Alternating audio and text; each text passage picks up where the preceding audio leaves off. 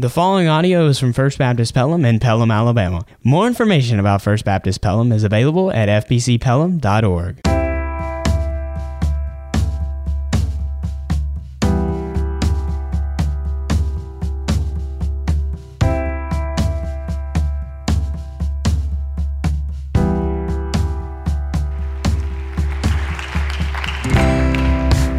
If you don't hear anything I say, you've heard a sermon.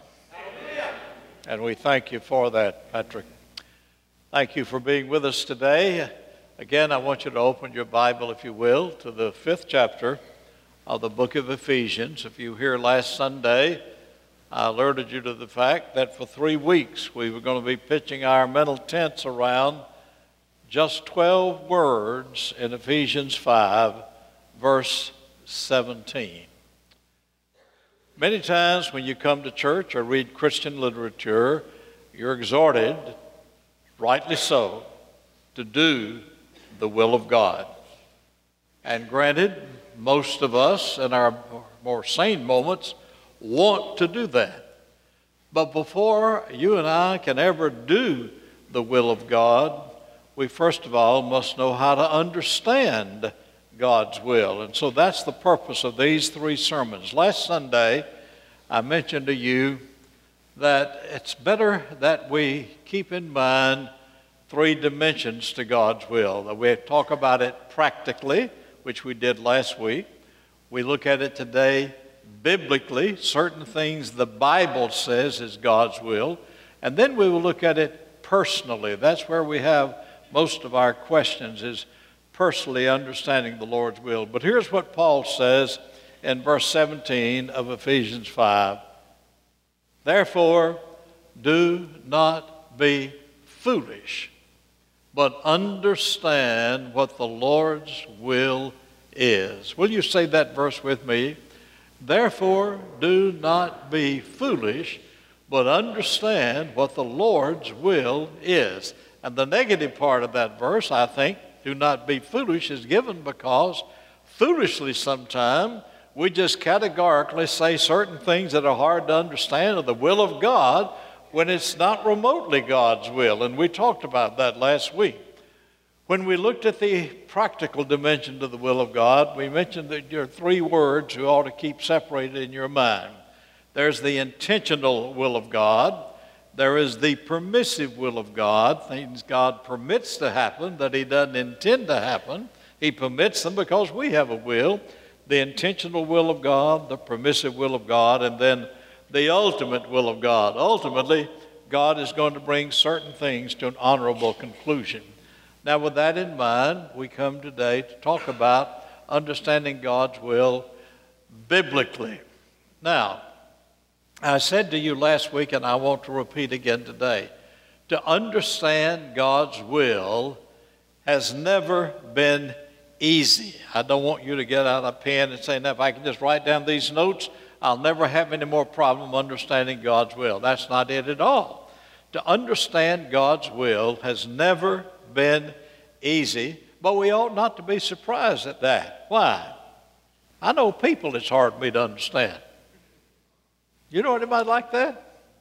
You ever looked at somebody and said, I just don't understand how they can act like that? And sometimes it's our own children. Now, you're laughing, but you know what I'm talking about. There are times I don't even understand my wife. I'm just confessing. She'd rather go antique shopping than go horseback riding with me. I can't understand that. I'm joking you a little bit. We don't always understand other people. If we have problem understanding each other, how much more could we have problems understanding God? Now, hear me carefully when I say this. The fact that you and I cannot understand God completely should not be a surprise, because God is infinite, God is limitless, God is unbounding, God is incomprehensible. That is, His infinite nature cannot remotely be understood by our limited, finite mind. If I could cram all there is of God into my little brain, He wouldn't be God at all. May I say that one more time? If I could cram into my mind, my little mind, all there is of God, he wouldn't be God any more than if you took all the Atlantic Ocean and put it in a teacup, it wouldn't be an ocean, it'd just be a cup full of water. So you don't be surprised when you have difficulty understanding, comprehending God, because God is God. And yet, we are told to understand what his will is. Now, the fact that you have trouble understanding God doesn't make him less God, it makes him more God. That makes us do what we've sung about. We want to bow in his presence and adore him and worship him. He is God, and we're man. He's above us. His ways are above us. His thoughts are above our thoughts. So God is God, but he does tell us to understand what his will is. Now today, we want to try to do the best we can to look at it biblically. Now let me preface what we're going to see here in the Bible by giving you a guiding principle, not just for this sermon, but for any time you're doing Bible study. Always, I have found it better if we interpret what we do not understand about God and about the Bible against the backdrop of what we do understand. One more time, that's the guiding principle. We must interpret what we do not understand about God or the Bible against the backdrop of what we do understand. For instance, when we come to the Bible this morning, I hope you can understand these passages, but then there may be other passages that pop in your mind and you say, well, how does this reconcile? We know the Bible doesn't contradict itself. It never has. It never will. But we must interpret what we don't understand in the Bible and about God against the backdrop of what we do understand. And we do our own children that way. When we say, I can't understand how you would do something like that, we say that against the backdrop. We know who they are. We know what they're like. We know their strengths and we know their weaknesses, and so we don't pitch them out of the family. We just pull our hair out and go on. My point is that we interpret what we don't understand about somebody against the backdrop of what we do understand. Now, please do that throughout this little message here on understanding God's will biblically. 5 things quickly I want to fix in our mind that I feel the Bible teaches is the will of God. Black and white, the Bible says these things are God's will. Number 1, our salvation. These wonderful young people that we saw baptized a few moments ago had preceded that by an altogether more important thing. They had made a commitment of their lives to the person of Jesus Christ. Now, before they were ever born, God knew who their parents were going to be. God knew what was going to happen, but God didn't make it happen. God knew that it was going to happen, and what they were doing this morning was in fulfillment of God's divine will for them. I said to you last Sunday, and I believe it with all my heart, the intentional will of God is for everybody to be saved. Now, don't leave and say, Charles said everybody's going to be saved. They're not. We're going to be talking about world missions here in just a few weeks and about giving and praying about the lost people in the world. But the intentional will of God is that everybody be saved. Everybody's not going to be saved. The people who believe that are called universalists. But it's the intentional will of God for everybody to be saved. How do we know that? Listen to the Bible. 2 Peter chapter 3, verse 9. The Lord is not slow in keeping his promises, as some understand slowness. He is patient with you and with me, not wanting or not willing anyone to perish, but everyone to come to repentance. God doesn't will anyone to go to hell, and God wants everyone to go to heaven. You have a will. I have a will. We can respond to God's will in obedience, or we can not respond in disobedience. Not to trust Jesus Christ by our own volition. In this service this morning, when we give the invitation, give everyone an opportunity who's never done what these young people have done recently to come forward and say, today, I want to trust Christ as my Savior and Lord. Not to do that, hear me now, is willful disobedience against God. It is therefore rebellion. It is man asserting his will over against the divine will of God. Back to the point. God's will, God wants everyone to be saved. God didn't make anyone in this world that he said, I don't want you to ever be saved. I don't care about you any more than parents would say. You got 3 children, you say, well, I hope 2 of them will go to heaven when they die, but I don't care what happens to the 3rd one. Now, you may feel that way sometime, but you just know better in your better moments, that's not the way you really feel. You love all your family as well as individuals.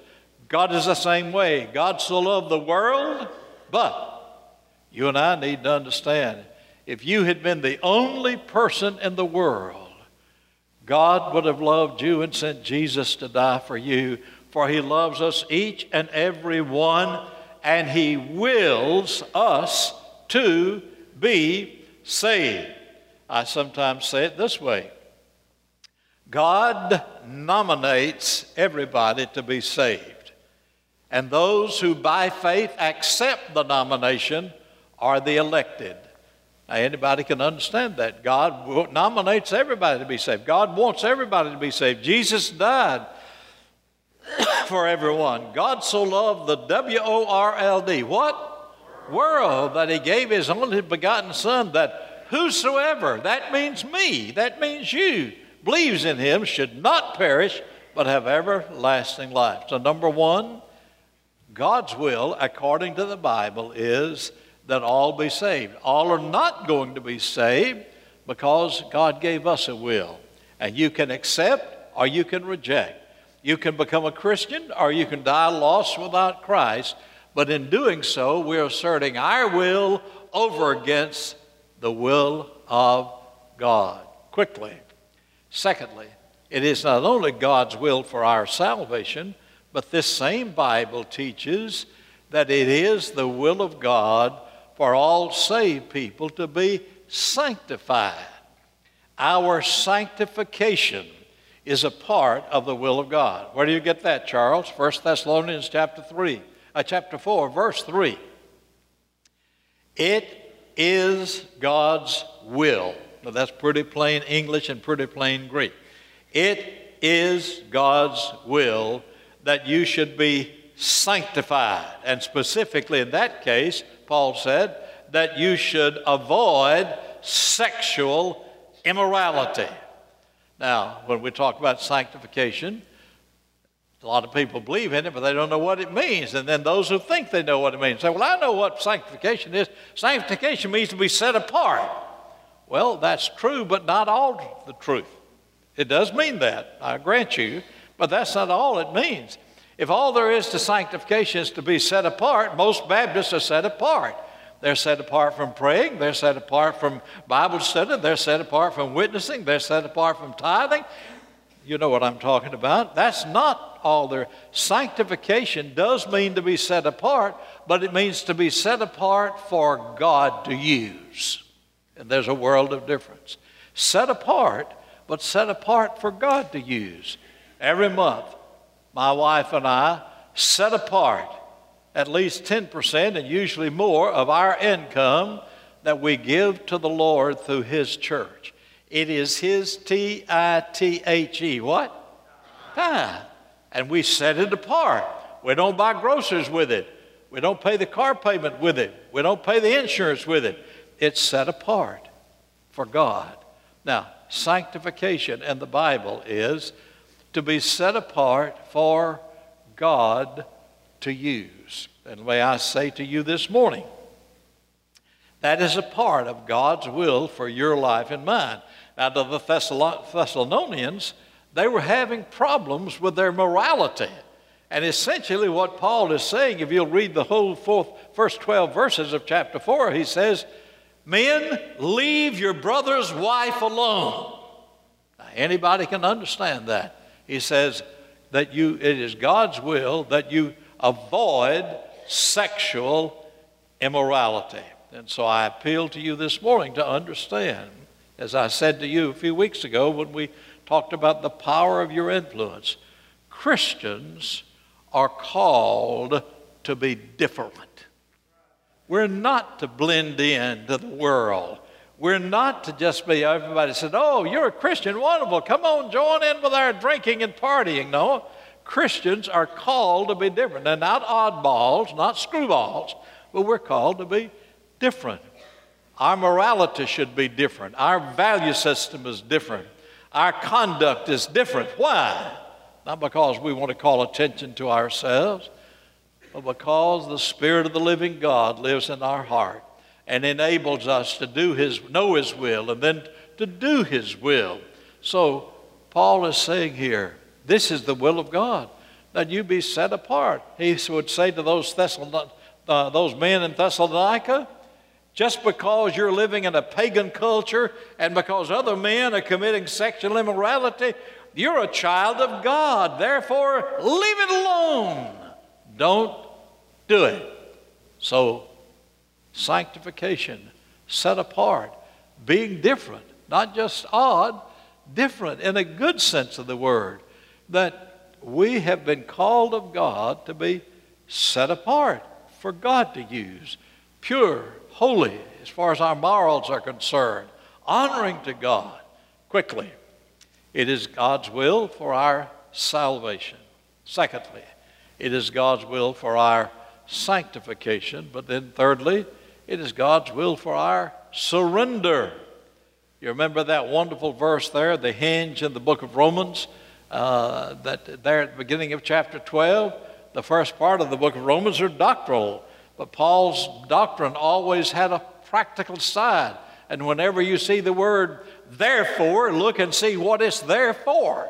And in this instance, he says, therefore, in light of all the doctrine he's given us in that wonderful book of Romans, he says, I urge you, brothers, in view of God's mercy, to offer your B-O-D-I-E-S, what? Bodies. Offer your bodies as living sacrifices, holy and pleasing to God. This is your spiritual act of worship. Do not conform in any way, any longer, to the pattern of this world. Or don't let the world around you squeeze you into its mold, as J.B. Phillips paraphrases this. But be transformed by the renewing of your what? Mind. Then you will be able to test and approve what? God's will is. His good, pleasing, and perfect will. What's he saying? When I surrender to Christ, then I am able to understand in my mind and to apply in my whole being God's will. I can't do it until I completely surrender to Him.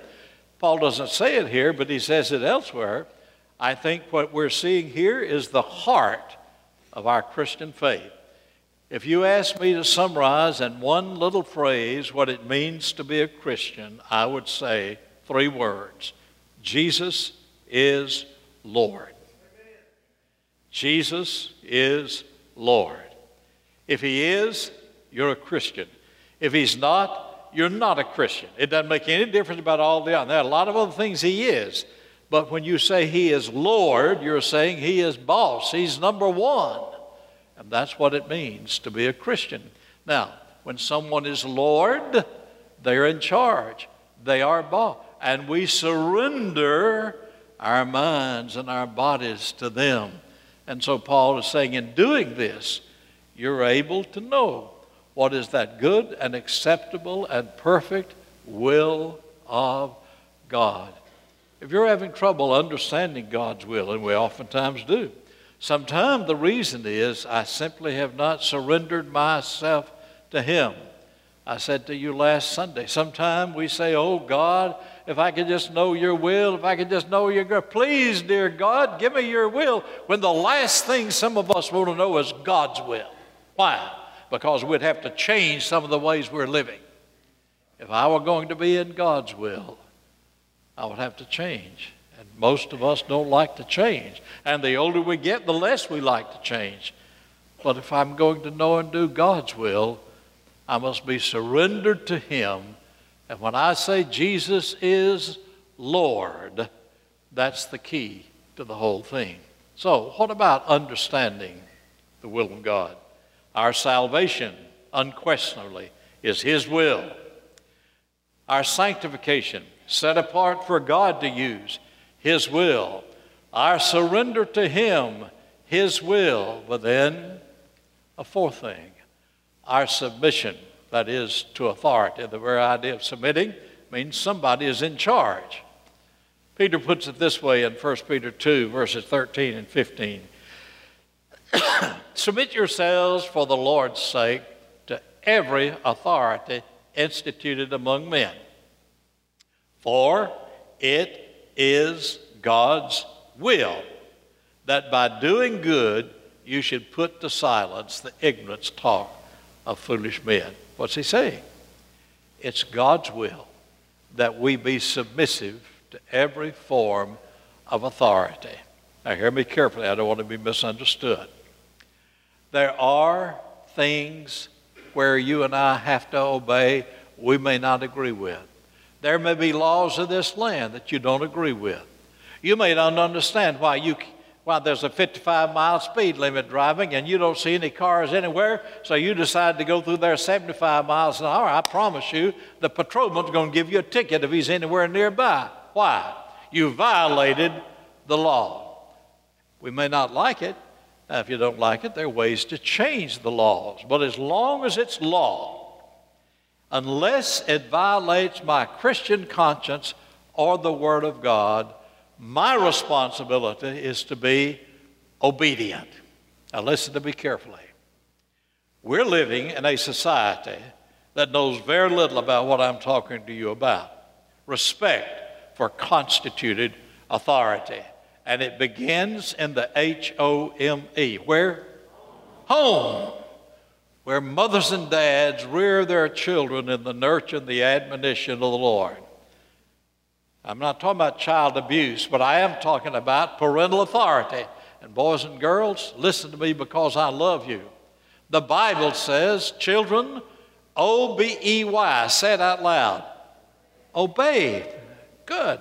Children, obey your parents in the Lord, for this is right. When children do not learn respect for authority in the home, we have problems everywhere else. You see what I'm talking about? Johnny, in his home, mother says, Johnny, don't do this. Johnny, don't you do that. All right, Johnny, go ahead. That kind of parental nonsense that goes on all over America, then Johnny gets to school, and here's a teacher or a principal who represents authority. Johnny gets by with no respect for it at home, so he disobeys at school. He gets in trouble. Now, if I ever got in trouble at school and got a whooping, I knew that I was going to get another whooping when I got home. And today, parents are coming. Why did you whip my kid? Why did you spank? I know, not much spanking going on nowadays, but I'm telling you, Johnny needs to learn at home. Right is right, wrong is wrong, authority is authority, and I do what the teacher says. No questions asked. Now, you may not like the teacher, and the teacher could even be wrong sometime, but as long as they're the teacher, my responsibility is to do what they said. I used to say to my children when they were at home, I said, if I tell you to get in the corner and stack BBs on your head, start stacking BBs. Now, I said that foolishly because I wanted them to understand. Mother was in charge, and you respect that, and then they respect the teacher. They were the principal, they respect the teacher. Then it gets wider. They learn respect for the policeman. The policeman is doing his duty. He enforces the law. Johnny doesn't like it, so he kicks the policeman in the shin. Mother says, well, don't worry about it. One day he may be a place kicker in the National Football League and make millions of dollars. No, he needs his little behind tan. Why? He's rebelling against police authority. Now listen to what the Bible says. Submit yourselves for the Lord's sake to every authority, for it is God's will. By doing this, we put to silence foolish men. People sometimes wonder, what difference does Jesus Christ make anyway when they see our children and see you and me acting like there is no authority? So come back to what we're talking about. It is God's will that we be submissive to authority. One last thing, it's a secure thing, it's a positive thing, it's an encouraging thing. Not only is our salvation God's will, our sanctification is God's will, our surrender is God's will, our submission to authority is God's will, but also our security in Christ. Isn't it a wonderful truth to know? Where John says in John 6, verse 40, for my Father's will is that everyone who looks to the Son and believes in him shall have eternal life. What does he say? It is my Father's will that everyone who looks to the Father and believes on the Son shall have eternal life. You don't ever have to worry if you're a Christian today about whether you'll go to heaven or not. I promise you, if you have received the gift of eternal life, you will never perish. If it was eternal, it lasts forever. If it doesn't last forever, it wasn't eternal to begin with. So make sure you understand your security is not based on just your holding out or you're holding on or you're doing the best you can or hope you'll make it. No, it's not a hope-so salvation. It's a no-so salvation. I know whom I've believed and am persuaded. He's able to do what? To keep that which I've committed unto him against that day. So, our security, our assurance in Christ is the will of God. One more time. Do you really want to know God's will? And if you can know it today, here are 5 things. If you know it, are you willing to do it? Will you bow together with us for just a moment? With our heads bowed and eyes closed. I can't play God for you. I wouldn't want to. But if you understand God's will today, we come to the point where you have a will. Are you willing to do it? Do you want to know it? Do you care? Are you willing to submit to his authority? If you're not a Christian today, I can promise you it's God's will for you to be saved. Right now, where you're sitting, if you'll bow your head and say, Dear Lord, and by saying that word, Lord, you're opening your heart up to him. I know I've sinned and cannot save myself, but right now, the best I know how, I repent of my sins and I ask you to save me. Help me to obey you in Jesus' name. I promise. If you'll pray a prayer similar to that, he will hear you and he will save you. And you can come right now in just a moment as we begin to sing and make that decision. If you're already a Christian, you say, Charles, I want to be a part of a church like First Baptist Pelham. They love the Lord. They love each other. I promise we'll love you. Heavenly Father, thank you for your word. Thank you for the Holy Spirit that enables us to understand it. Help us, O Lord, to know and to do your will. In Jesus' name, amen. Would you stand together with us? And as we stand, Paula leads us in the hymn, Come Every Soul by Santa Press. There's mercy with the Lord. Thanks for listening to this podcast. For more information about First Baptist Pelham and other free resources like this one, log on to fbcpelham.org.